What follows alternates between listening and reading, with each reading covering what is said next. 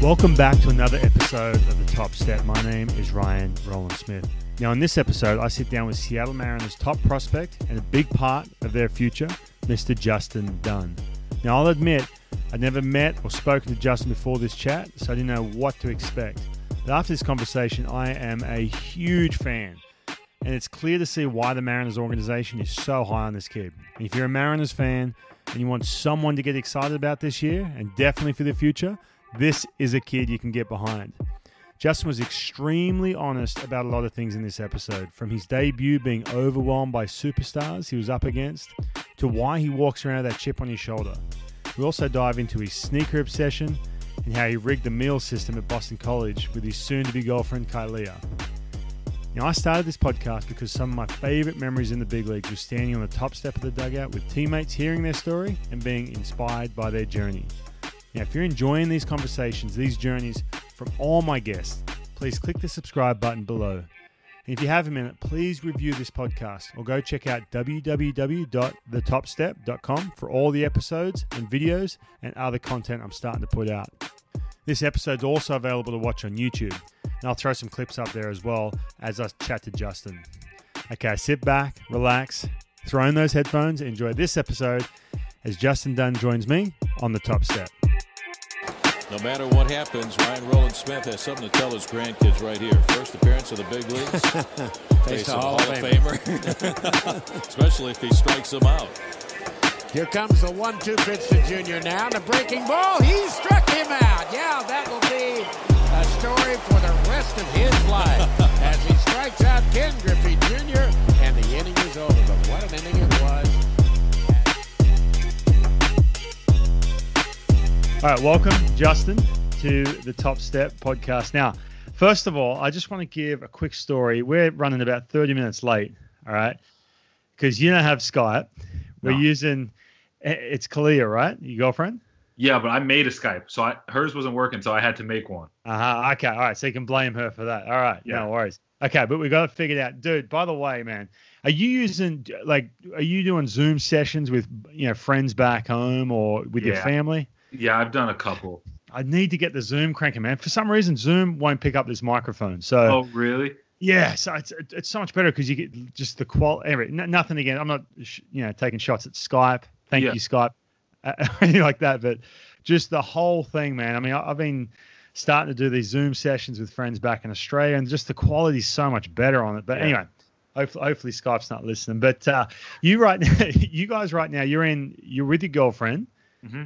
In Arizona, and you're living with two other teammates. Yes, who are you living with? I'm living with Kyle Lewis and the entire Fraley family. So I got Jake Fraley, Angelica, and then the two kids. Okay, so how did this? So obviously you're not going back to New York, right? No. When the whole thing, no way. So how did all this come about? Were you guys living together in spring training, or was this something like, hey, let's just get a house? No, sir. So Kyle and I lived together. We had a little apartment, and there were talks that Arizona was going full shutdown, and we were like, all right, there's no way I can do a full quarantine in this little apartment. Yeah. We need to find something bigger. So we started looking for a house, and we were all hanging out one day before this whole thing kind of kicked off, and we were still allowed to be together in a big group. And Fraley had told us that his roommates, Braden and Timmy, were going home when they found out that they were allowed to go home. Because at first we were all under the assumption that we were all going to stay here. And kind of keep working out at the facility. So when they left, he was like, I'm out of a place. My lease is up. So we're like, you know what? Let's hop in. It'll make rent cheaper. We can get a bigger, nicer house. And it'll make the quarantine that much smoother with more space. So that's how we all got together. How is it having the Fraley kids in the house? They're awesome. Because you're in your early 20s, man. See, I've got two kids. We're locked up. I'm up in Seattle. And the weather's so good outside. Like, it's unreal. I don't know how long it's going to last or whatever, but just itching to get outside. And we do. We get outside. But, man, it is extremely tough, with kids. But, when you first said – I read somewhere that you, Kyle, and Fraley were living together. So I just thought it was three dudes, early 20s. No, we got the family. I'm Uncle Justin for a couple Uncle Justin, nice. It's a lot of fun, though. Who gets the master bedroom? He has the master. We gave him the master with the family, and they have a bathtub in there so he can do bath time. And it's fun to see Dad Fraley come out too. Right. So yeah, right. And so Kyle's riding solo, and you've got your girlfriend. Yep. Who was there? She was there hanging before. Yeah, it all she was kicked here off, before, and she just wasn't able to get out after her job put a travel ban on. Right. And it's honestly better that she just stayed here. Boston's kind of bad. She works in Boston, so she has family out here, and it just made sense that she can hang out here and see family, but also hang out with me at the same time. Yeah. There's way more space. My in-laws live in Arizona. It's like at least you can naturally be separated as opposed to living in a city. That's for sure. All right. So she works in Boston. Yes, sir. You spend the off season in Florida, right? Yes, sir. Okay. So how does that work? I mean, you guys, how often you guys see each other? In the beginning of the off season, when I'm home in New York, basically every weekend. So what I'll do is after the season, I'll go home, hang out with family and friends in New York and Boston a lot. I'll go back up to school, visit, go talk to the team a couple times, stay at home during the week with my fam. And then on the weekends, I'll go up, see her, do that whole thing. And then around November, end of November, beginning of December, I'll hop on a flight, and me and one of my college roommates will get an apartment in Florida. Gotcha. And we'll train there, zero distractions for 2 months straight, and then head straight to camp basically from there. So, and that's at the Cressy facility, right, in Florida? Yes, sir. Okay, yes, so sir. what other players are working out there with you? Big name guys that people would know about. Max Scherzer, Corbin is there. Chris Volstad's there. Jesus Luzardo, he's there. Shoot, he has a lot of dudes. I mean, he has more guys that aren't necessarily there. Like Noah Syndergaard trains with him a lot. Kluber, he trains up in Mass. I mean, the list goes on. There's so many jerseys hanging up on that wall that you can't keep track sometimes. Oh, he's killing it, man. That's so funny because up here you've got Driveline, which they make massive statements in baseball, and everyone talks about Driveline and everything else. And then you've got another dude down in Louisiana, but I feel like with Eric, he just kind of sits back, does his thing, and gets massive results from some huge names. And just kills it, but it just kind of stays out of the hole because there's some drama that goes on social media. You're so right. It's crazy. Yeah, it's nuts. That's what I love about Eric Cressy, man. He's very laid back, man. He's the man. I've been with him since I was a freshman in college. Oh, no way. Okay. Yeah. So does he spend most of his time in Florida or up in Mass? He splits. So he's fortunate enough to be able to split back and forth. It kind of works out where Mass is more going full steam when we're playing, so he can be up there, and then when Mass kind of dies down with the college kids and the high school kids being back in school and all that, he'll come down to Florida when spring training is getting going. Gotcha. Okay. All right. So talk me through now. You, Kyle Lewis, and Fraley all in the same house. Tell me what the daily routine is, because I mean, everyone's going stir crazy at the moment. Especially, I'm sure you guys are too, right? Yeah. You can't be playing video games all day, and obviously Fraley's got his kids. So what's the daily routine for you guys? The daily routine. The alarms are all set. Fraley's usually up at a set time. The kids get him up kind of early. Kyle and I will come strolling out about 10:30, 11. Gotcha. Usually make some breakfast. Then we'll play a couple games at MLB The Show. We'll run a couple games of the show, and then we got a little garage. So a couple morning sessions. Yeah, a couple morning sessions. We'll get two Diamond Dynasty games in roughly, or we'll play each other. And then we'll go work out in the gym together, get a little lift in. And then usually around that time it's lunch. The kids are awake now, and it's time to play. So we'll take Jace outside and get him some swings. We have a cool little setup where we have a tee with like the old school hitting net. So Jake and Kyle take some swings off the tee into the net, and then Jace will work in there. And I found myself flipping to them, like kind of on an angle behind the net, trying to hide. Right. So we have a cool little setup. Come back in after that, hang out, shower, go play some more Call of Duty, start running some Warzone games, and then that'll usually run us to dinner, eat, and then go right back into our little man cave and play some more video games until bedtime and binge watch a Netflix show until we pass out. Dude, what are we watching on Netflix? We just watched the new dating show. What was that one called? Blind Dating? The one where they sit behind the wall? Not that one? Love is Blind? We watched that one. I killed that one in like a week. It's a new one. It's they like Too Hot to Handle. That's what it's called. Okay. Too Hot to Handle. I'm writing this down. They can't have any physical contact. It's all emotional relationship building, and they lose money every time they break rules. And so it's just funny to see how mad people get when rules are broken, and they lose a lot of money real quick. And that's interesting. Yeah, I'm so jealous, man. You guys are in your early 20s. You're all a part of this new little group of dudes who are about to, be a part of a big league team, and change an organization.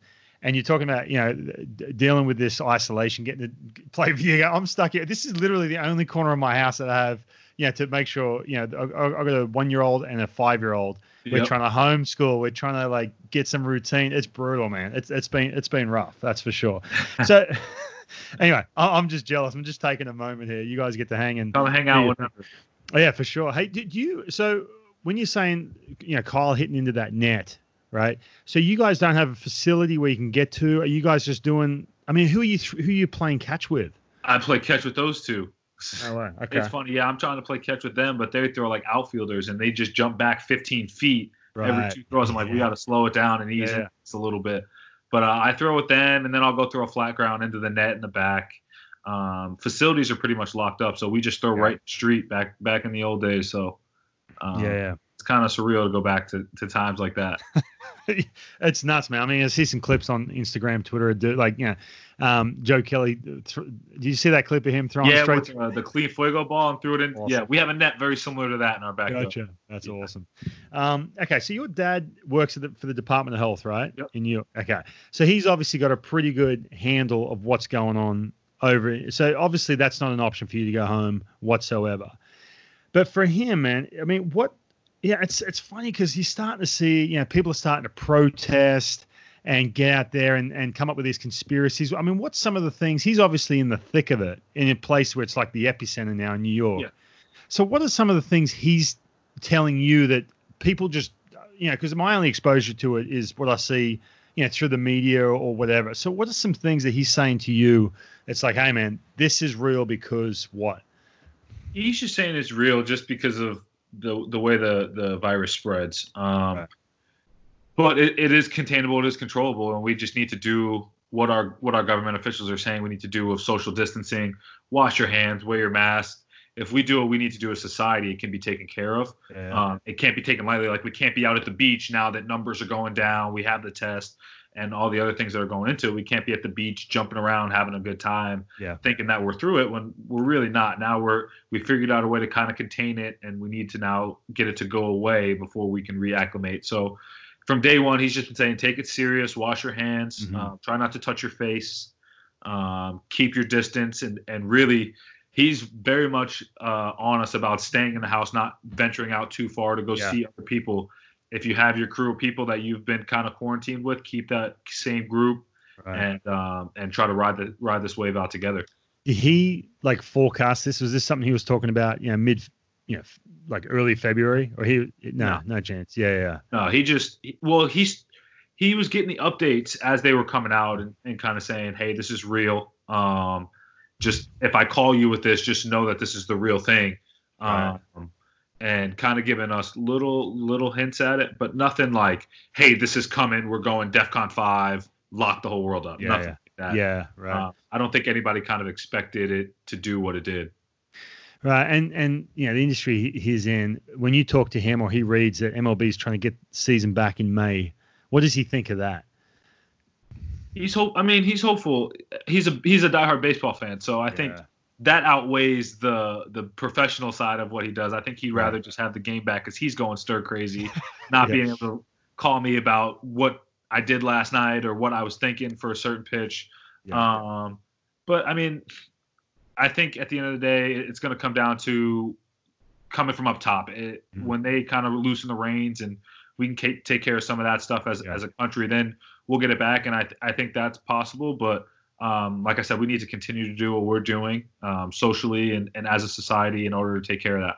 Right. That was one of the things someone, asked me to ask you, do you think baseball will be back in May? I was like, I can't keep asking people, man, because no one has a clue. I got no clue, guys. I'm sorry. I wish I could tell you all day. Trust me, I'm itching. My girlfriend, I got my gloves in the bed with me. I sleep with my gloves. And she's like, get these things out of here. I'm like, I can't. They got nowhere else to go. I want it back.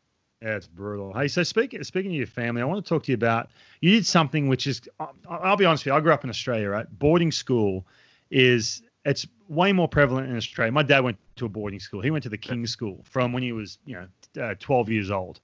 So I was doing my research before I jumped on all the things I wanted to dive into about, you and your family and everything else. But you went to a school. It's so funny when I first looked at it. Gunnery school. So I'm looking at this thing. Is this some military camp? Did he, upset his parents? And it's like, boom, see you later. Get out of my sight. Off to rural. So, talk me through that. How did that come about to go to that school? Like, obviously, it's an amazing place, dude. You go online, look at it. It's like, wow, beautiful, isn't it? It's unreal. It's awesome. And it just looks like a place where, if you're lucky enough, to go there, it seems like you get massive opportunities and everything else. But how did all that come about? Like, was this something that your parents were talking about when you were 6 years old? Hey, we're going to try and get into the school? No? No, sir. So it came to be, I went to regular middle school, regular elementary school, had my friends coming up. The 1 year I played football, we had to go to the varsity homecoming game, right? Mm-hmm.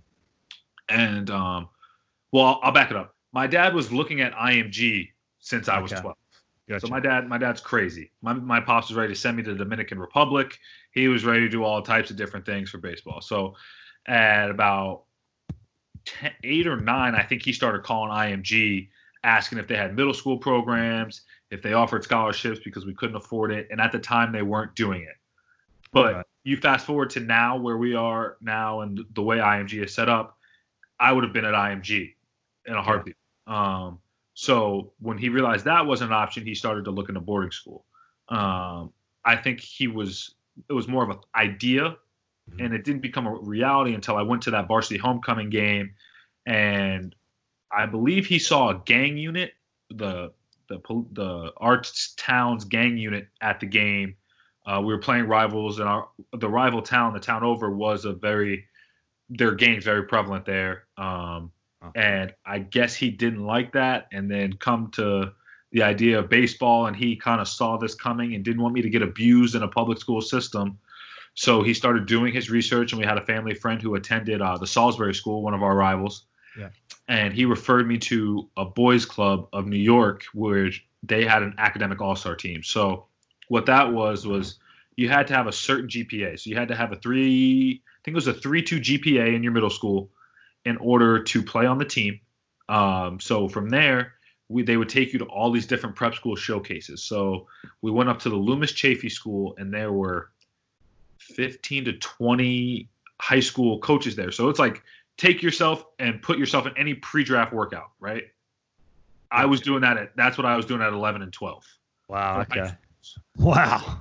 My coach was there, called me, basically like come up for an in-school visit. So take your official visit.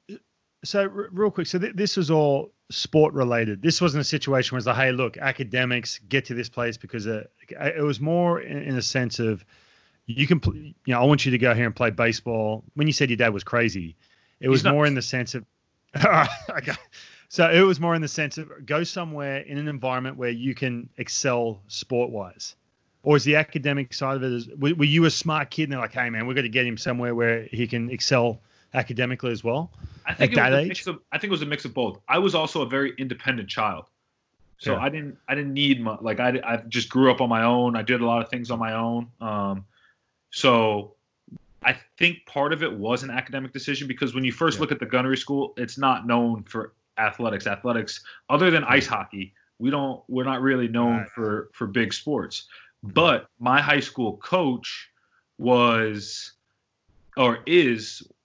Cape Cod League coach, has been for, 15, 20 years. So he's been up there. He's been around it. He knows the whole college ranks and everything. And at the time, the goal for them wasn't to get me to pro ball. It was to get me to college. And my dad felt that my coach, Jeff Trundy, was going to take care of me. And it was between Mr. Trundy and Salisbury. Salisbury was an all-boys school of about 1,000 guys, and it was an athletic powerhouse. So that school there was strictly baseball. Like, you're going to go there, you're going to get better. It's a factory. You're going to lift weights, you're going to run, you're going to long toss, do all that the right way, and you're going to get better. But I fell in love with the gunnery campus more than Salisbury's. Why is that? I was small, so I liked the small school. There's only 300 kids in the entire school. So in my grade, Right. I graduated with 45 kids. Gotcha. Both boys and girls. Okay. So I walked around campus and I knew everybody. Right. Okay. I just felt at home. There was something about my coach that I just couldn't get past. I just loved him. He was awesome. Felt like a second father figure. And my mom felt really comfortable with me at that school also. So went there at 13 years old, and was there till 17, and loved every second of it. And it's got to be daunting too. You're 13 years old. You know you're going to get. You're basically leaving home. Yeah. In a sense, right? How often were you getting back home? Was it every weekend you were getting back home, or how'd that work? No, sir. So, when they were first presented to me, I was like, you're kidding. Like, there's no way this is real. And then it started to get real. I got the acceptance letter, all this stuff. We're buying stuff for my dorm. And I was like, all right, this is just going to be a sleepover. Like, I'm sleeping over with my friends and we're just going to go to the same school. Didn't work out like that. I remember the first 3 weeks, I was in my room every night crying. I called home every night crying. Yeah. I didn't see my parents. They did a very good job they had parents' weekend within the first month of the school year for freshmen. So the freshmen got to see their parents in the first month. Okay. So I saw them the end of September. They came up and watched the game. Then they went home. Then we have a headmaster's weekend, so you can go home in the middle of October. Mm-hmm. Then Thanksgiving, our breaks are way long. My Thanksgiving, where when I was going to regular city schools or town schools, I was getting a week. When I was at boarding school, I almost had 2.5 weeks off for just Thanksgiving. My Christmas was a full month. My spring was a month and a couple weeks. So we were home for longer, and then we got out earlier. But Gotcha. We went to school on Saturday also. Okay. All right. So when you go off to board at this school, right? Obviously, you're dealing with the homesickness and everything else. Yep. So you're 13 years old. At that point, were you baseball crazy? Like, man, I just want to play baseball, or was it more about you didn't quite know what you wanted to do at that age? I was there for baseball. Okay. I was there for baseball. And if anyone asked me why you're here, and you felt that way too. It wasn't just okay. Gotcha. Yeah. I was there for baseball. I remember guys, because when I first got to school, so to put it in perspective, my grandmother was 4'11". Mm-hmm. And when I got to school my freshman year, I was not taller than her. I can't tell you exactly how tall I was, but I was not 4'11". And so I'm telling these kids, like, hey, I'm going D1, like, I'm going pro, right. I'm here for baseball, and I'm getting laughed at.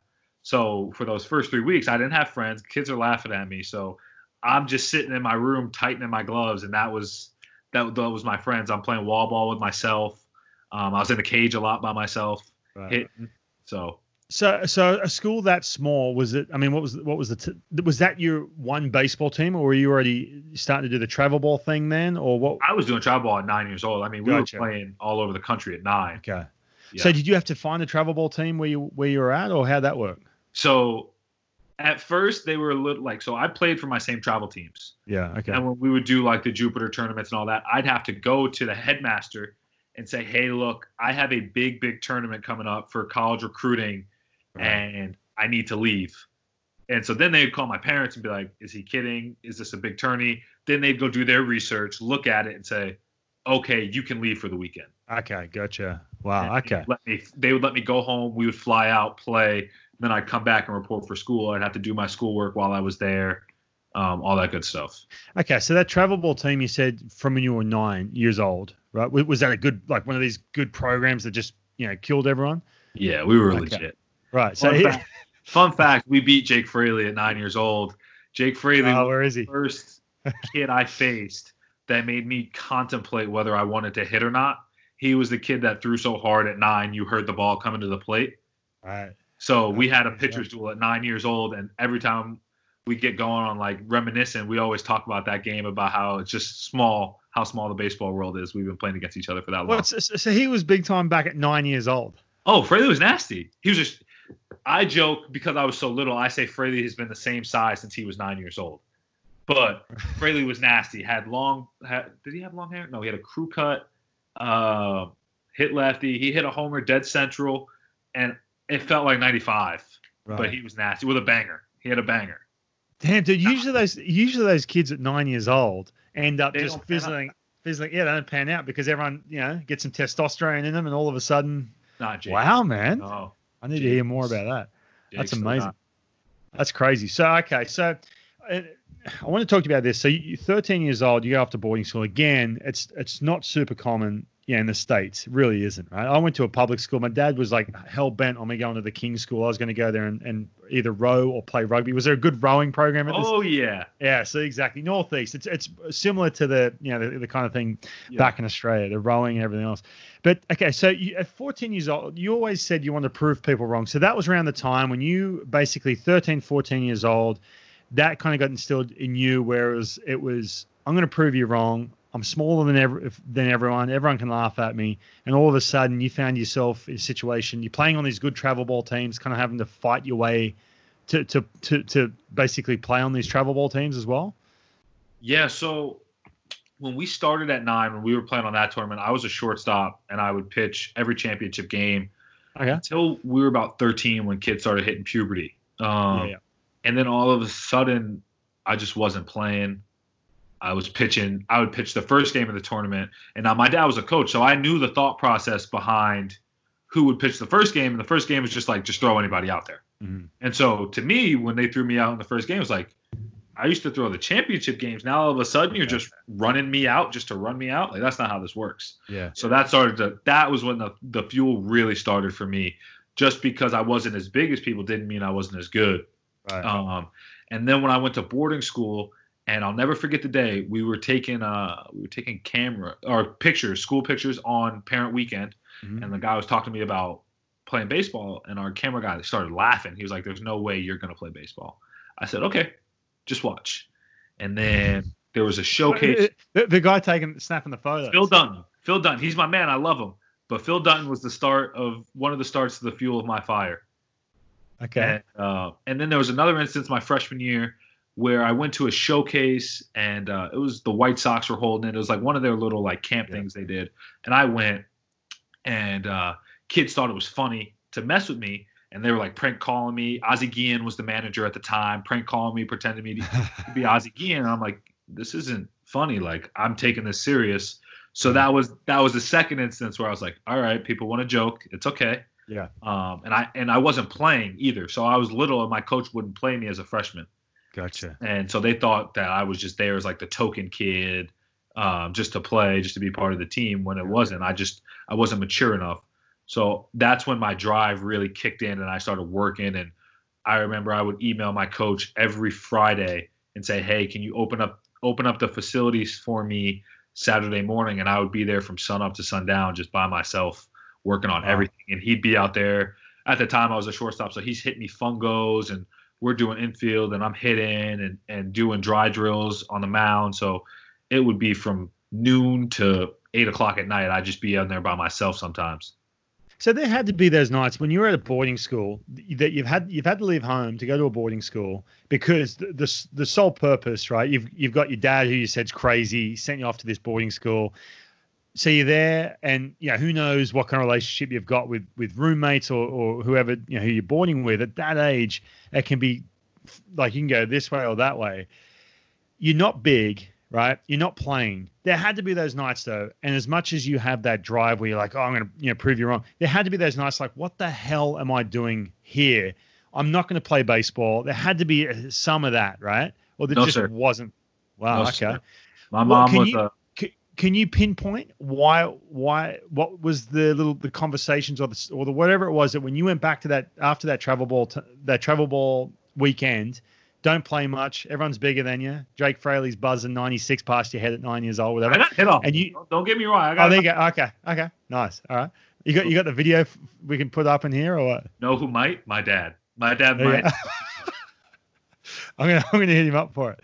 But there had to be those little conversations, because I went through the same thing, man. Where I grew up in Australia. Dude. I was a short, fat, chubby kid, and I had the same kind of instances where I was young, and I was like, "Man, I'm playing the big leagues." You get laughed at, right? That's just the way it goes. But there was all those little conversations, this one conversation or this conversation or whatever. You're about to talk about your mum, where that just stops those nights where you start to doubt what's happening. And that sends off the rest of your career, really, right? Yeah. So my mom, very, very faithful person. Very faithful person. So one day, I'll never forget it. I was 10 years old. She was in the bathtub and she called me and she goes, God told me to tell you to hit your corners and you'll be fine. And I was like, what? And she goes, hit your corners. That's it. Now get out. I was like, okay. And I left. And I started thinking, I was like, she knows nothing about hitting corners or hitting spots. So how is she telling me that I just need to hit spots? So immediately I went to the basement and I just put up a box. And the box is still there to this day in my basement. And I just went down there and I started hitting the corner. Like I just was throw balls to the corners, to the corners, to the corners. And that was always the thing I thought about. And when she told me that is, these people may not believe in me, but she told me God believes in me. And if God believes in me, I can do all. So I'm just going to keep working. And at the end of the day, I'm going to pick my head up and see where I'm at. I may not play, but I'm going to do something in this game. I don't know what it is, but I'm going to do something. And I just never let that turn me down. I just continue to push through. And my dad is another one. He was one of the guys who pushed me, was honestly the main person who pushed me to kind of put all that to the side. He was the one that would say, let's go work. Let's go to work. Let's push them wrong. Let's prove them wrong.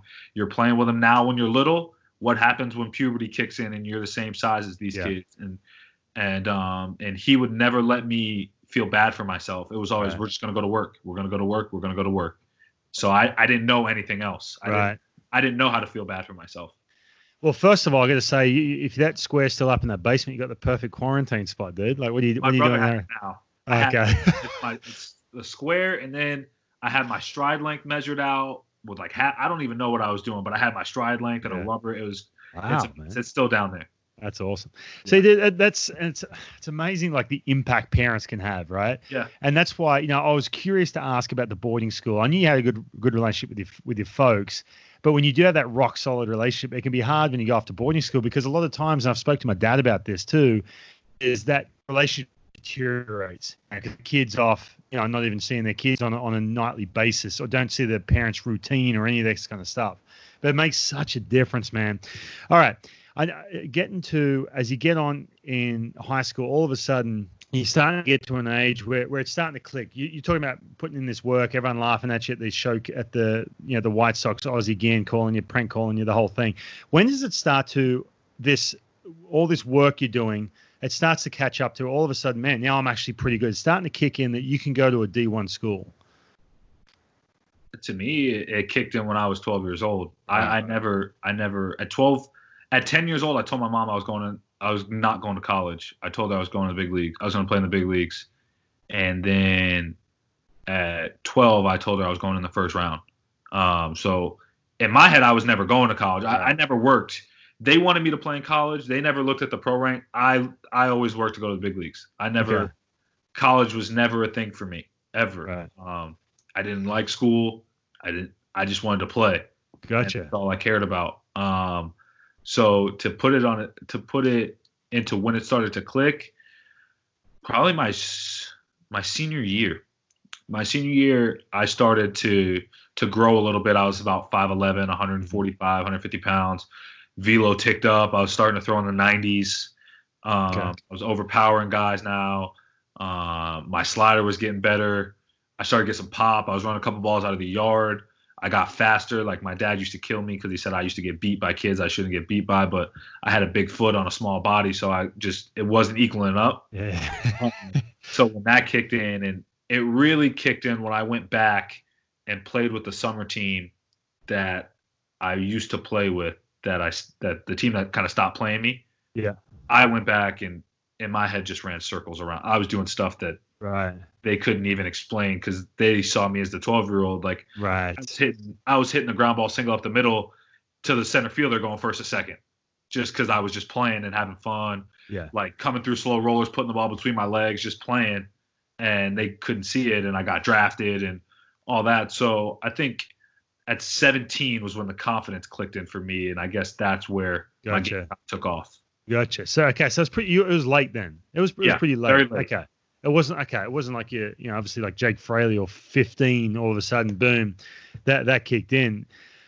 Can you, at that point, and even now, and I'm sort of fast forwarding here because I'm getting to this in a second with the Mariners, right? Yep. You talk about having this chip on your shoulder, and I see this, and I dealt with this a little bit where you can lose that. Everyone starts kind of kissing your ass a little bit, telling you how special you are and everything else. So, for example, you're a year away from, you get drafted. You're a year away from either going to a D1 or moving on from high school. Can you lose that chip on your shoulder? Yes, sir. Right. Okay. So has that happened? Yes, sir. At any point where you just get too comfortable and say, "Oh, I've got this made in the shade," right? Twice. Yes, sir. Okay. When were the 2 times? The first time, my very first scrimmage at BC. I show up. I'm the only kid in my grade that got drafted, so I'm thinking I'm the man on campus. Like, I'm just gonna run in here. I walked in my coach's office. I was like, I want to be the Friday guy. I want to pitch in the Cape as a freshman, and I'm getting drafted in the first round as a junior. And he looked at me like I had 15 heads, basically said, "Get out of my office. I'll see you at practice." You're kidding me. So it's the first day of scrimmage, and we had a guy, Chris Shaw, who plays for San Francisco now. He's been in the big leagues. And he had also gotten drafted out of high school. He was our 4-hitter. So I walk in, and I got him first inning. We're facing each other. And my boy from New York, Gabe, who was in Chris's grade, he came up to me and was like, "Hey, bro, don't throw Chris a fastball down and in."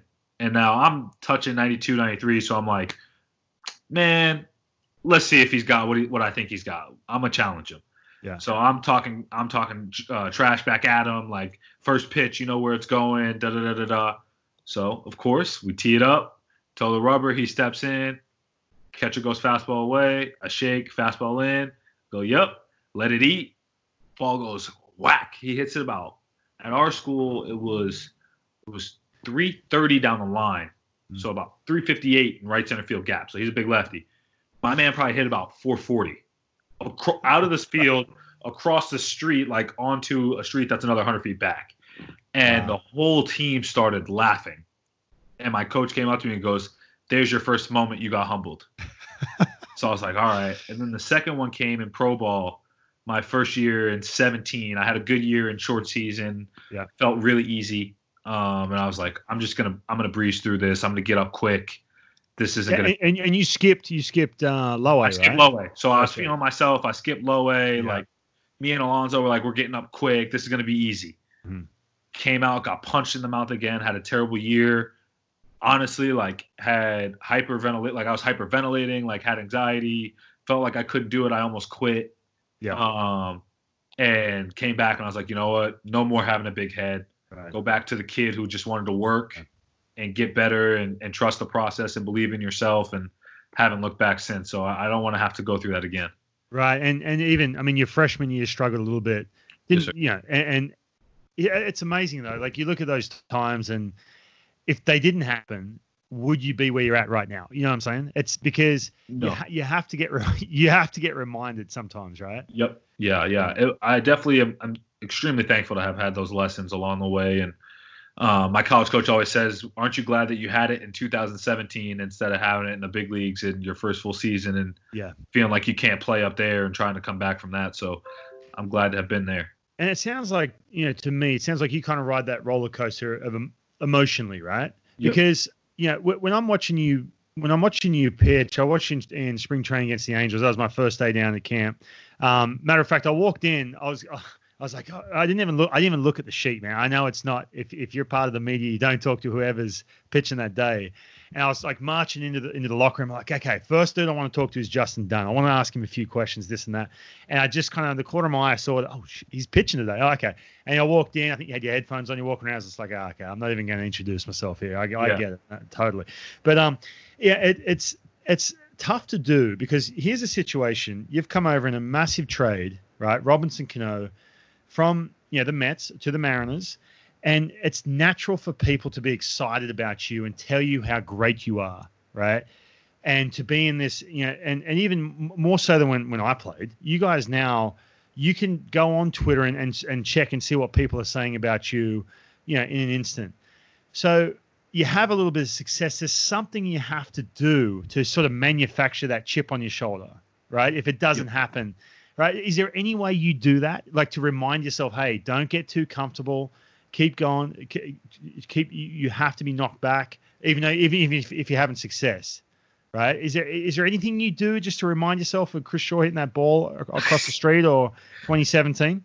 One, my college roommates will never let me live that moment down. And I would say no, but then I'd also say that my mom, my girlfriend, my friend group that I have, right. They're very good at bringing me down to size. Mm-hmm. Like my mom always jokes when I come home, the first thing she says is "Great year," and I'll go clean the floor, go mop the floor. That's awesome. So my friends and my girlfriend and my loved ones, and they do a great job of keeping me humble and continuing to push me to get better. And my long-time pitching coach from home, Glenn Mitchell, he is one of the guys who always pushes me to continue to grow and never stop searching. And he always says, if you look at the great ones, they're never complacent with where they're at. And you look at their mentality, and it's great to see this Michael Jordan documentary on and reading this Kobe Bryant book and just seeing how they strive to be better every year and be better every day. So the people that I have in my corner just continue to push me to do that day in and day out. All right, and when actually, are we using you? We're not using your girlfriend's Skype, are we? No, we're on my Skype. We're on my Skype. How did you guys meet? At Boston College? At BC. She played women's ice hockey there. Oh, no, wow. Yeah, for 4 years. And then she went on to play professionally for a couple of years after college also. Wow, okay. So how did you guys meet? How did we meet? So at BC, they have a meal card system, which full ride scholarship athletes get $300 a week to eat, which is a lot of money. Mm-hmm. So women's ice hockey is a full ride sport. So me and my roommate and a couple of my teammates found out about the system, and we became friends with a lot of the female athletes. Nice. So he lived down the hall from two hockey players, Andy and Haley, and we became friends with them, and they would always give us their card. And so his roommate and my buddy Nick would get Andy and Haley's card, so I had to find a way to get my own card. Gotcha. So whose card did I end up getting? It was my girlfriend's card. So she has been paying for my meals since 2013. And so I got lucky, and she decided to keep me around. So that's awesome. That's nice. All right. So just real quick, I forgot to ask you this. So when you're in high school, you're talking about you want to go write essays, right? You want to go to school. Did you want to go straight into pro ball when you got drafted? Even though you got drafted late, were you telling your parents, "Hey, screw this, I just want to go"? Yes, sir. And that was with the Angels, right? Dodgers. That's right. Yeah. Okay. My dad was texting the area scout and in the 8th, and I had my number. I set my number, and the 8th wasn't my number, but he was like, "Listen, if you want to go, we'll take you." And my pops asked me, "You want to go?" And I was like, "Let's do it." And before he sent the text, he looked at me and said, "Are you ready to go to work?" And I was like, "Yeah." He's like, "Are you ready to go play with grown men? Are you ready to play against me? Are you ready to play against who was the big name guy?" He said, I think he said Trout. He's like, "Are you ready to go face Trout? Are you ready to go do this? Are you ready to go do that?" And then I sat back and I was like, no, I'm not. Let's not do it. But it was a really tough decision for me because that's what I wanted to do. And it was like, I had achieved my dream. But that's another instance of, if I would have had those failures in pro ball at 17, and I don't know myself as a person yet, I don't know where I would have been. I might not be playing this game anymore. I might be scouting or something. Yeah. Yeah, that's a good point. I mean, I have this thing. I've got kids back in Australia who, they'll sign for $100,000 before they go play a really good D1 school. You know what I'm saying? But just because, because that's, they see the scout with a fitted hat walk up, shake their hand. They're like, "Oh, I'm going to go play in the big leagues." But then they sort of, and again, nothing is fun about writing essays. I get that, But it's interesting. I had to ask that because I figured that the fact that you were drafted late, okay, it was just something I was, passed over. I'm going to go to school, but you had the chance to go to Oregon too, right? I was looking at Oregon State. It was one of the schools I was talking to, and it wasn't really like the talks didn't get very serious. Right. I wish it was now that Mitch Canham is there, the talks might have gotten a little bit more serious if I could rewind the clock back. Because I love Mitch. How do you know Mitch? I had Mitch in AA. Mitch was our manager in AA before he got the job at Oregon State. That's right. Okay. And come to find out, my mom was like, "I was never going to let you go there." It was just my dream school at the time. And ironically, when I was talking to them as an infielder, and I was on the phone with Pat Casey. I'll never forget it. And I was like, hey, Mr. Casey, like, I pitch also. And he was just like, no offense, you don't throw hard enough. And I was like, what? Like, pitching's what I do. That's what I do. Yeah. I don't even consider myself an infielder. So it was just kind of crazy for that to be the first school to be like, no, we don't even want you to pitch. Wow. I was like, you know what? Maybe I'm not ready to give pitching up yet. So maybe we should start looking at some other options. Right. Okay. But that was definitely one of the schools that I was looking at seriously and wanted to go to. Gotcha. So, and then at what point, because you were throwing pretty hard in college, right? Obviously low 90s, and then you got up to, you were upper 90s, right? At college? When I was closing, I was running it up there. I'd hit triple digits a couple times. So where did that come from? What do you think? What do you think changed to get that velo? You just got stronger or what? A lot of it was God-given, I believe. And then I had to stay for summer school my freshman year. I had a rough first year with not playing well. I just wasn't in a good place, and I wasn't really going to class and kind of put myself in a hole. Gotcha. So I stayed for summer school, and my roommate, Kevin Connor, was going to train at Cressy, and I had been hearing good things about him, and I was like, you know what? I want to come with you. And so I convinced my dad to front me some cash to go do it, and started working and learning to work out functionally, because our strength staff at BC was amazing, but it's hard to individualize to one guy when you're trying to train a whole team at once. So it was the first time I started training myself for me and learning my deficiencies and where I needed to get stronger. And Eric really pushed me. I kind of wanted to baby my way into it, and he would always come throw subtle jabs at me whenever we were lifting, and be like, there were always like softball girls in there, and he would be like, she's got more weight than you, right? And just walk away. And I'm like, all right, I got to go throw another plate on. Right. And this is Eric in Massachusetts. This is in Massachusetts before he had the Florida spot. Gotcha. So I started to work out and get stronger and long toss in the right way and learn how to use my body.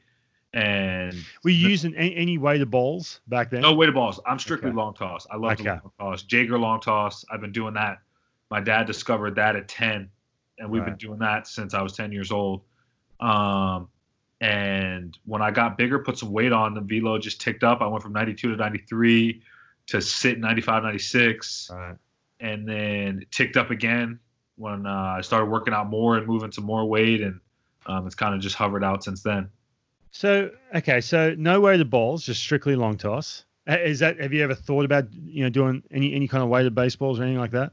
No, sir. Do you ever have any debates with guys who are because it's like a cult mentality, I feel like. Because I did weighted ball stuff at the end of my career, and it really helped. It really did. But a lot of people assume it's like the be-all and end-all, the magic pill. For me, it was just like an extra add-on to what I was doing. Yeah. To help spike that velo. See, I would do it in that aspect. For me, it's just, I feel like the body, I'm a very big body movement guy. So I just feel that the body creates certain ways to throw the baseball that are natural to you, and putting a heavier ball in my hand, I feel like it would create a different overcompensation in order to throw the ball in a natural way. And for me, mentally, I just can't get past that. But if I were to do it, I would go to a drive line or a Texas baseball ranch and learn the right way to do it from them. Yeah, gotcha. All right, so when you were in college, right, you moved into the starting rotation. That's where you really started to. Do you feel like you're more suited to start at any level? I just love to pitch. Just give me the ball. I don't know. I have 4 pitches, so I see 4 pitches going through a lineup a couple times, but I also see pick through 4 pitches in the 9th, and try to guess the right one. You got 25% chance. Right. And the reason I'm asking you this is because you did both at the college level. You get into pro ball, you're starting, but usually it's one of these things that when you're young, if you're a prospect, you start, get more innings, everything else. I was down at the winter meetings, and I'm going somewhere with this with the chip on your shoulder. I want to know if this changes how they're proving people wrong when it comes to this. So I'm down at the winter meetings in December, and I brought your name up, Justin Dunn. We're talking about some of the guys who the Mariners had brought in. Yep. And a couple of front office executives like, we projected him as a bullpen guy only. Right. Is that something, have you heard that at all? Like the last couple of years that you're projected to be a bullpen guy outside of the Mariners organization? Yeah. all the time. But I mean, I've shown I can start. I showed it in college. I've showed it in pro ball. But at the end of the day, if Jerry and Skip called me right now and said, "Hey, we need you to close game in the ninth. Give me the ball, whatever it's going to take to get us a World Series ring." So, I just, like I said, I love to pitch. Pitching's where I'm happy. So I didn't really look at that as the chip on my shoulder. Yeah. You know, I just whenever I got the chance to pitch, whether it was the first, the sixth, or the ninth, I just wanted the ball, and I want to have it in my hand with the game on my shoulders. Okay, so it's not a situation where you look at that and say, "Hey, you know, I'm going to prove to you that I can start here." There's some of that in there. Yeah. I don't like to just call people out, but yeah, there's some of that in there. You know, I definitely see. I'll say I see it. That I see everything that is said. Yeah, right. And you have to have that, right? I mean, if you're going to go into that and say, "Oh, hey, I'll just try and sneak into the big leagues in the bullpen," never going to work out. You know, because there was guys I played with, they're like, "Oh yeah, they're telling me I'm going to the bullpen," and they tried to, because they weren't having success as a starter. I'm like, no, you should be mad that you're getting taken out of the rotation because you're getting hit around. Not saying you're getting hit around. I think at your level, with the way they look at you, they're trying to maximize everything they can out of you. It was interesting. And I'm sitting there thinking, well, you know, if you do look at his track record here, he's had tons of success as a starting pitcher. So I don't know how you can sort of write that script right away. I had to know that because I know you what fuels you. It seems like that chip on your shoulder to prove people wrong. You know. Yeah, I'll say that it's definitely it's in my mind somewhere. Right. Okay. So I want to go to the trade. You can be honest here, man. And okay, are you a Yankees or a Mets fan growing up? Diehard Yankee fan. Okay. So it wasn't that big of when you were with the Mets, you get drafted by the Mets, first rounder, right? You're going to be a hometown, you know, basically it's a hometown team. It's not the Yankees, but it's the Mets. When you get traded, is there a little bit of disappointment when you get traded away from, you know, the New York Mets because you already picture in your head making your debut in a Mets uniform at home? Yeah, for that aspect, yes.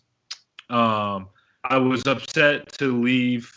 Not upset. I was sad to kind of close that chapter, and because I felt like I had more to learn. You know, I didn't really get to tap into the full resources of the guys who made Jacob deGrom, who made Noah Syndergaard, and who made Matt Harvey and Zach Wheeler, and helped cultivate that pitching staff. I was really looking forward to taking the next step and learning from those guys. And then the aspect of being home, being 25 minutes from Citi Field. I had it planned out to me and my boy were going to get an apartment in Brooklyn and And when I get called up, I'm just going to say, fly me to JFK, call an Uber, put the key in my front door and say I'm home. Yeah. That aspect was tough for me to get rid of. But, I mean, from day one, I've been saying if you asked me in 2016 where I was getting drafted, I thought I was coming to Seattle from day one. T-Mac told me that it was between me and K-Lou, and K-Lou was still there. No one thought he was still going to be there. Yeah. And he was, and I was okay with that decision, but I was extremely happy to go home and be in a great pitching organization and learn from those guys that help cultivate that culture over there. Okay, so your first reactions, you find out you're getting traded from a hometown team, basically. Right? Yeah. I couldn't imagine that. I grew up in Australia, so I didn't have a hometown team, but I've been thinking about this ever since you got traded. I was like, I need to know, what was that first conversation with mum and dad, like, oh man, a little bit of bitterness in a sense, because it's like I really want to pitch here in front of the family, friends, right here in New York. Because I mean, and the other thing is too, let's be honest here, man. The Mets, Yankees, they're big time organizations, big market, tons of history, all those little things that, you know, that get thrown into this. And like you said too, you had Noah Syndergaard, Jacob deGrom, guys who, you know, developed in that system, and you're like, man, I want to be a part of this. So that first initial reaction, there had to be that conversation with mum and dad, you know, about just a little bit of bitterness, right? From mom, yes. From dad, no. Okay. No. Dad was, I won't say happy, but he was optimistic because he was looking at where we were as an organization, we as in Seattle, and where we were headed. And he was saying from day one, this is going to be a lot of opportunity for you. Yeah. So that is going to be a great thing. And I agreed with him 100%. Mom, on the other hand, was, you're moving 2 time zones away and the complete polar opposite part of the country. I'm gonna have to take a nap before I watch you play. That's tough for her. Well, that was my next point. I mean, the game's a 7:00 game. If she's sitting at home, it's 10:00. Brutal. That was the tough part for her. But again, I think she's happier to see me in the situation I'm at now than scrapping and fighting to get to where I'm at. Right.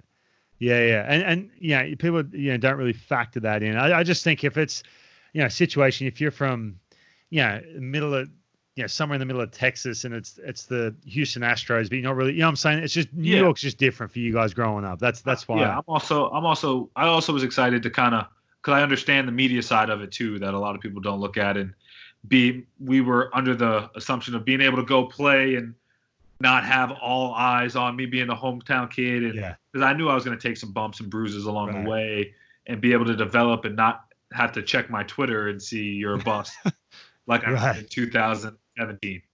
Right. It's so different, isn't it? That New York media compared to out here in Seattle. Part of me misses it though, man. I love it. For sure, absolutely. It adds that fuel. Like you said, I run off of that, so it adds that fuel, and I love seeing that. But I do also like the ability that we get out in Seattle to just grow and come into our own players. Yeah, and I'm with you, dude. Like, a lot of people, and again, it depends on the personality. I just think with you, watching you do your thing, one thing with you, and I heard you say somewhere that you were a little overwhelmed, and you're able to admit this. When you get to the big leagues, names on the back, guys you're playing on MLB The Show, it can be, if anyone who says that's not overwhelming, I think, are lying to some degree. Because it's the big leagues, man. You've been waiting your whole life to get there. But on the flip side of that, one thing you do really well, and I don't know if you practice this or you've worked with someone, but your demeanor, you have that alpha body language where you will never know that's what's going on through your head. And because I remember your debut, I remember watching it, and I was watching it, like a hawk, because I had to talk about it on the post-game show. And, it didn't go great, right? Your first inning. But there was never really that element at your age. I was waiting to see the speed up, the heart rate go through the roof, kicking the dirt around, head goes down, gets smaller. But everything you had, your presence, you had that body language just basically said, I'm in control here, and everything else. Is that something, do you work on that, or is that just something you watch from people you look up to, or what? I got that from Derek Jeter and Mariano Rivera. Okay. Those are my guys growing up, and my mom and my dad both always stressed to me and said, he didn't blow many, but when Mariano blew a save, you would never know it. Never know. When Derek Jeter was 0 for 4, you would never know it. And I threw one tantrum on a field, and they shut it down real quick. And my pops always taught me that when you toe the rubber, you're in a fight. You're in a street fight. And you never want to give your opponent any inkling that you're scared, you have any fear of any type. So whenever I toe it up, I'm in a fist fight. It's me against you. You may punch me, but I'm gonna get up and I'm gonna throw some more blows back at you until Skip comes to get me. That's just the way I look at it, and it's the way I've looked at it since I was 10 years old, 11 years old. Right. And what about more recent? So, like, you're in pro ball, you're trying to get to the big leagues. Is there someone you're modeling yourself after or look up to, any pitcher in the big leagues at that point when you're a year or so away that you're like, man, I love how he does this, or love how he does that? Pedro for sure. CC. I love the energy that CC pitched with. And in college, and even my first couple years in pro ball, and even now, Marcus Stroman, like, I just love the swag. Like, watching me pitch, I try to have that same swag. We're from the same general area, similar upbringing. So I just try to have that same swag. And I think part of it is being from New York. It's just we have a different swagger that comes with us, and pitch with that same emotion.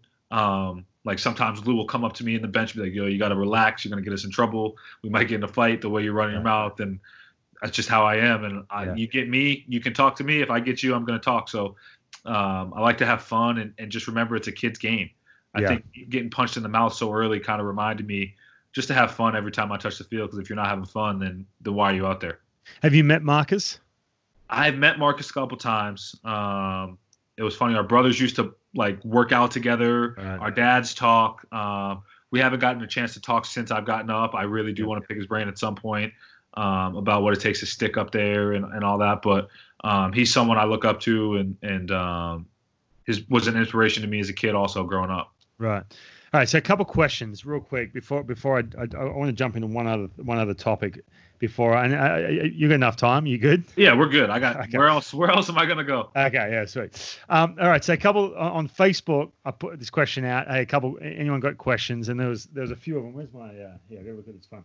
Well, someone wants to know what's your game day routine? I need to ask you that. Like, the 7 o'clock game? What do you got during the day? What do I got during the day? So I'll wake up. Usually I'll get to bed. Well, all right. So it starts the night before. Yeah. I gotta have a steak, asparagus, mashed potatoes. That's my pregame meal. Then I'll go to bed. Is this superstition or is this just superstition? Okay. It all starts with superstition. Gotcha. So steak, mashed potatoes. Then I'll go back to my room, start doing my video, get my report of where I want it to be in bed about 12:30, 1, sleep till about 10:30, 11, wake up, another superstition. I just need to interject here. And if you're sitting home going, man, sleeping until 10:30, 11, remember, people forget this. When you're playing 7 o'clock games and your adrenaline's through the roof or whatever, in that routine, you go to bed late, you wake up late. Right? Yeah. So okay, go for it. Sorry. Keep going. So go get scrambled eggs. It's an omelet now. I changed to an omelet in Arkansas. Omelet with spinach, bacon, and cheddar cheese, side of potatoes, orange juice, and a water. Have to have that. Usually I'll eat breakfast alone and FaceTime my mom while I do that. Another superstition that started in Arkansas and had some good games, so that's going to continue. Go home and then chill for a little bit, probably play a game of MLB, and then hop in the car, head over to the field, get there about 1:32. I get there early because I go stir crazy in the house. Yeah. So I'd rather just hang out with the guys than go stir crazy alone.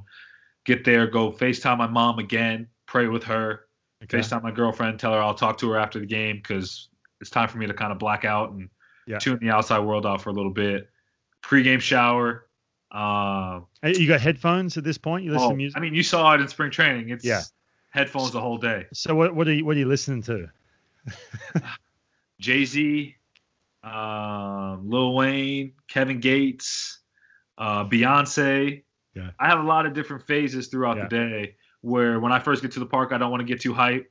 But then right before I go out, I listen to DMX. But the very last song I listen to is a gospel song to kind of mellow myself back out. And then I have my whole warm-up and stretch routine that I started at about 3:34. So gotcha. It's pretty jam-packed with stuff to do throughout. Right, and it's that routine / superstition. Yeah. Right? Yeah. All right, so another question I got for you, and this is actually someone brought this up, and I want to ask you this as well. All right, so you're a big sneakerhead, or you love? Okay, all right. So how it's spring training or Arizona? How many are you bringing with you?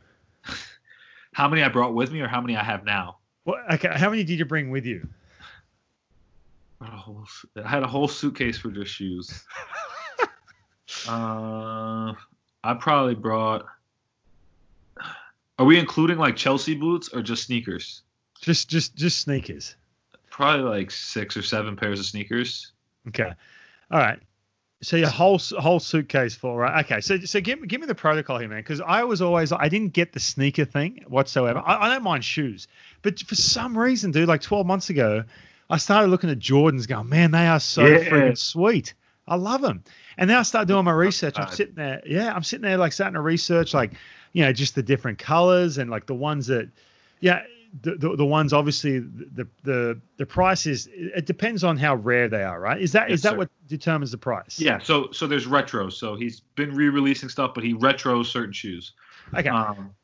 So are you still going to like a Champs or a Foot Locker and grabbing those, or no? You are just strictly getting the There's a fine line. So if he like so my favorite shoe is the Bred 11. That's my all-time favorite, black and red 11. He actually just re-released them a couple months ago. Okay. And yes, I did go to Champs to wait in line to try to get 2 or 3 more pairs of those. Right. But now let's say I want a Concord 11, the release from 1998, just throwing out a random number. I don't even know if he released one that year. But then I'll have to go to a Flight Club or a resale shoe store in which I'm paying a little bit more to get my hands on that shoe. Gotcha. Okay. All right. And what about the occasions? Like, how often are we wearing them? Is there special occasions you're going to wear those certain ones? Like, you're on MLB Network with Billy Ripken, for example, right? Those shoes you're wearing on that, is there a reason you're wearing those shoes on that? Or is it just like, oh, these look good with this? Or is it like, no, I want to wear these because of whatever reason? So I actually bought 2 pairs of shoes with me that day. I changed it up. Some of it, so I build my outfit around the shoes. I figure out what shoes I want to wear first. So when, like, if you ever see me in the house or before we go out, my bed is just full of shoe boxes. And sometimes I'll have a shoe idea in my head. I'll start getting dressed, put the outfit together, and I'm like, that doesn't look right. Switch it out. I think this shoe will look better. That didn't look right. Switch it out. And sometimes I'll go back to the first shoe I have on. So a lot of it depends on where I'm going, whether I'm trying to be flashy or subtle, or if I'm trying to dress it up, dress it down.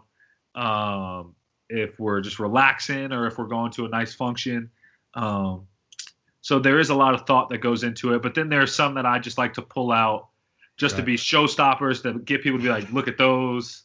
And people who understand sneakers, they'll stop and go, dude, where'd you get them? Or will they? Yeah, guys will stop and be like, hey, I like your shoes. There was actually one time, I'm not proud of this. There was one time where I was at the mall and a guy had a pair of shoes on, or I had a pair of nice shoes on, and a kid had a pair of Yeezys that one-upped me. And so I live about 10 to 15 minutes from the mall. So I ran out of the mall, went home, pulled out a pair of shoes to one-up his, sprinted back to the mall, and just walked around until I found the guy. Luckily, he was still there. And he was like, oh, nice shoes, man. And I was like, thanks. And just kept – I couldn't get one-upped. And with my little brother, I got into trouble because I was buying him shoes. So being the big brother, when I get something, he gets mad if he doesn't have it. So whatever it's a slippery slope, right? Yeah. So I was buying doubles. And when he was in middle school, I would buy him a shoe. And if someone came to school, I'd always ask, hey, what did guy say about your shoes today? And he'd be like, oh, so-and-so had them. And I was like, oh, really? So I would take him to the store the next weekend, and we would have to get something to one-up that. Because I couldn't let my brother get outdone at school. I felt like I looked bad if that was the case. Because he's one of on you. He throws your name under the bus. Yeah, he's my stylist. My little brother is the one that really? Well, yeah, he's a basketball player, and he's got – How old is he now? He's 17. Okay. Yes, he picks my clothes out, and – I'll go shop and call him and say, what do you think about this? So sometimes there'll be shoes. I'll say, do I want these? And he'll be like, no, get those. They'll look better with this. So I couldn't let him get outdone. Wow, 17 years old, killing it. I love it. So, okay. Is Kyle Lewis, is he as big? He's sponsored by Jordan. So he gets access to stuff that I got to pay crazy money for that I just don't have a bank account to go get. So he's got me beat. So you're not getting that through Nike. I mean, you're sponsored by Nike, right? So do you get none of that is connected through Nike? No. Okay. It's all out of my pocket. Okay. Now, speaking of that, on your Instagram, right, you see some of the shoes, some of your spikes. Hey, tell me about that process, man. I had Nike. I wore Nike spikes when I pitched, Nike glove, the whole thing. But I was just like, whatever you got, just, And then later I was like, man, I should have really taken advantage because everyone's starting to get the custom shoes and the whole thing. Tell me about the process. Do you tell them, look, I want the shoe to look like this, or because how does that work? So for me, I don't have that luxury. I try to find what I feel most comfortable in. So I love Huaraches. That's the cleat I wear. Yeah. They had a new Huarache that came out and I didn't really like the heel of it. So I asked for the years pass model, and that's the extent of me customizing shoes. But they do a really, really, really great job of sending out shoes for 4th of July, Mother's Day, Memorial Day, Jackie Robinson Day. So I have cleats I'll just give to people because it's I'm gonna get another pair next year. There's no pair to hold on to them. Right. Yeah. Now I've noticed that on your Instagram account. Now again, just on that. Now I got to ask you this, and I won't keep you too much longer. I feel like you've been sitting here forever. But on your Instagram account, now this is something that's a little bit different. I'm showing my age here a little bit. In 2009, I had a Twitter account, right? Uh-huh. And it was like my teammates ripped me for it. It was like, dude, what are you doing that for? Like promoting yourself, the whole thing. I feel like it's just part of the game now, right? Everyone has an Instagram or a Twitter, and they're out there. Just do the Mariners, or do you have someone that not help you in the sense to make the post better or anything like that, but coach you in a way? Do they sit at spring training and say, listen, this is how we want you to conduct yourselves on social media? They still do that? Okay. Yeah, that honestly starts in college now. Okay. We had social media classes in college, and then being in New York, when I played in New York, we had extensive social media classes about don't post this, you can post this. And understanding that social media is a brand, and the Mariners do a really good job we have a great social media team that helps us out with it. Also, my agency helps, but a lot of it is myself, and just really taking a second to think about what you're posting. Yeah. And making sure that you want people to see what you're posting, and you have to understand you're not just posting for your friends, you're posting for the whole world and the image you're trying to portray. And it's a second business, honestly. Okay. Do you feel the pressure for it to be, on point and be good? Yes. Because now there's so much competition. That's something too. I was thinking about this the other day.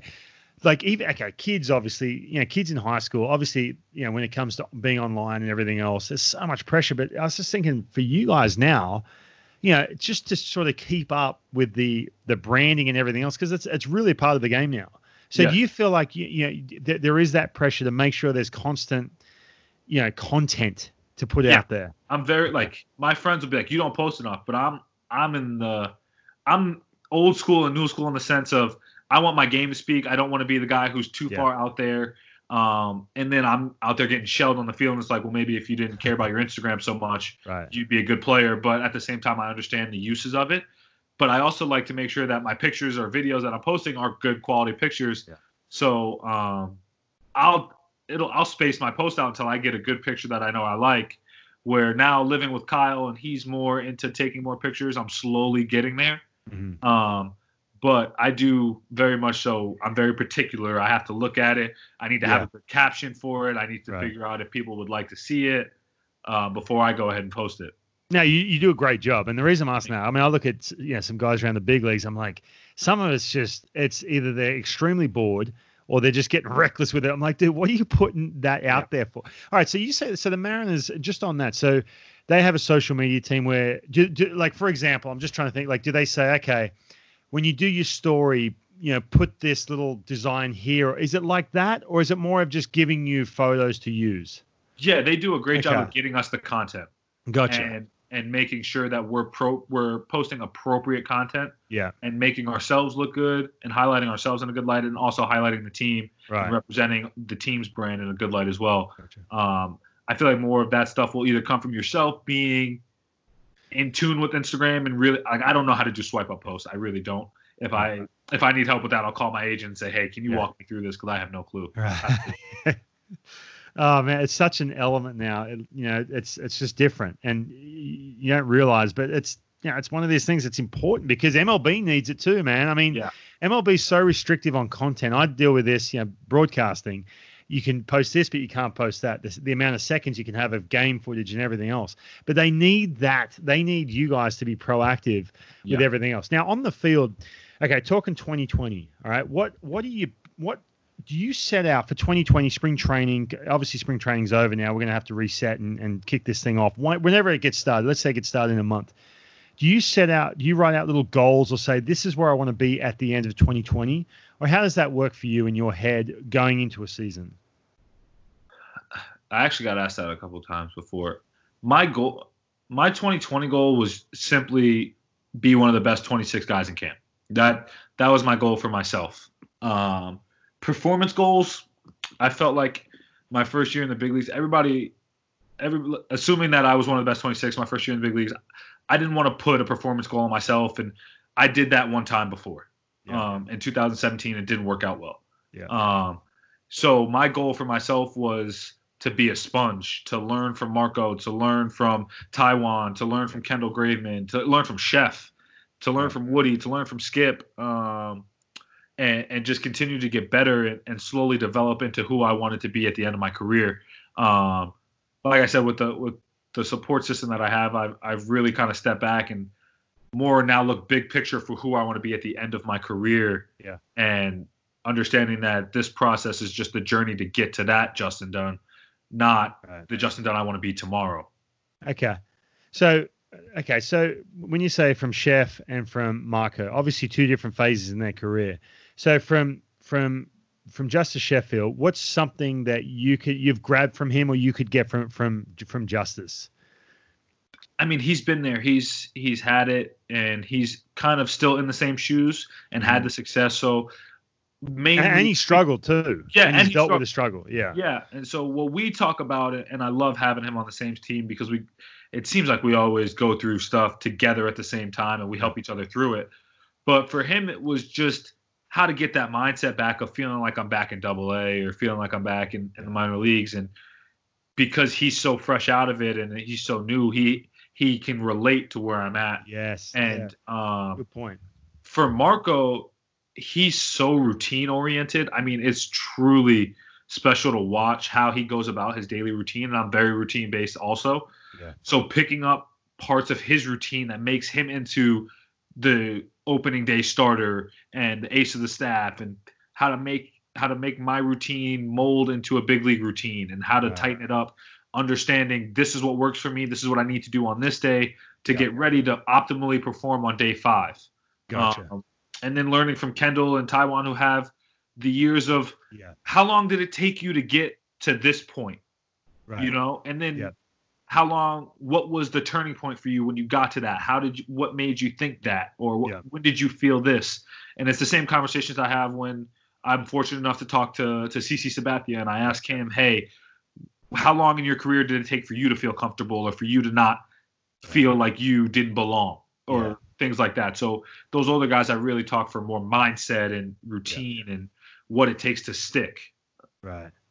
What about on the analytics side of things? Like, do you go into camp and Pete Woodworth say, hey man, look, see this pitch here, can we tighten this up or this change up? Was there anything like that we're trying to change this off season or in spring training? Yeah, so Woody and I, when we first got together in Arkansas, we butt heads on that because I don't work from necessarily an analytical standpoint where I'm visual. You can tell me the numbers and all that. I can't see it, so I can't repeat it. Mm-hmm. So we would go back and forth of trying to understand us. We finally sat down, had an adult conversation, and we butt heads, and we got to a mutual understanding. We're like, we need to have a fine line of both. Yeah. So he's really good with saying, throw your changeup, bam. That's the big pitch for me, right? So that's what we're working on, and it's getting the horizontal action with the fade that we want. Yeah. And he'll take a video of it and say, do you see that action? Mm-hmm. Watch the action, watch your delivery, remember how it feels. And like he's made countless videos of me. These are the numbers. Look, you hit the target numbers that we want you to hit when you do this. So now I can go home and sit down and be like, I was here at balance. My hand felt this. I remember, I felt this, or my thought process was this on that pitch. Now all I have to do is just go repeat it. So we're both getting what we want at the end of the day. Right. It's funny you said that because it has to be that balance. And you have the message, whoever sends you that message, you have to trust it too. Yeah. I've had guys I've played with, recently, they're still playing, and someone will come down who's never pitched in the big leagues or never pitched at any level or doesn't have quite the understanding of how to translate that message, like you just said from Pete Woodworth. And they're like, hey, here, the numbers say this, boom. I'm like, well, I'm not going to trust that unless I can feel it. And that matches up with what it says on that iPad. So it's interesting you said that, man. I'm excited to see, Pete Woodworth, the fact he's the big league pitching coach and he's got awesome. You and Sheffield. It's great, man. It makes so much sense. Yeah, it just makes a lot of sense with what the Mariners are trying to do. But listen, Justin, this has been it's been fun, man. I appreciate your time. Sure. I won't keep you too long. I know you got some. What is it, Call of Duty hour coming up or what? Yeah, I don't know if we're playing MLB The Show or Call of Duty first, but I know one of the two is coming up. Does someone dominate in this house or no? Or is it pretty even? We're all pretty even, honestly. MLB The Show, Kyle hits better than anybody. Would you guess anything different? Kyle hits. Fraley rakes 2. Actually, his first 2 at bats So he just got put in the game the other day. His first at bat, he went yard with himself first pitch. So ironic. And then he went yard with JP the next pitch. So usually when we play, I'll do the pitching and then just flip them the controller to hit so we don't lose. Are you offended by your gradings or like the numbers or anything? We were actually talking about it a little while ago, just about how we were looking at it. And it's some of the things. It's like Kyle's got 50 speed. Kyle's faster than a 50. You know what I mean? Who does that, man? Because sometimes I look at them like, hold on a second. I was terrible, dude. Like my stamina, third inning, I was done, and I was throwing like 83 miles. I'm like, come on, dude. Yeah, my stamina was like a 42 or something like that. And you look at JP, and his defense is a 58, and we're like, what are we doing? And then one of the sickest plays in the year, and he's got 58 defense. Oh man, that's funny. All right, well anyway, good luck, dude. Hopefully you dominate. Get your reps up, and hopefully we get some baseball coming back soon, man. This has been fun, dude. I look forward to doing this in a face-to-face next time we do it. I said this to Justice Sheffield. I said on top of the dugout after you went 8 scoreless or something. All right, you're out to God's ears. Let's do it. Hopefully a lot. All right, man. I appreciate it. Thank you. Appreciate you. See you, man. Have a great day.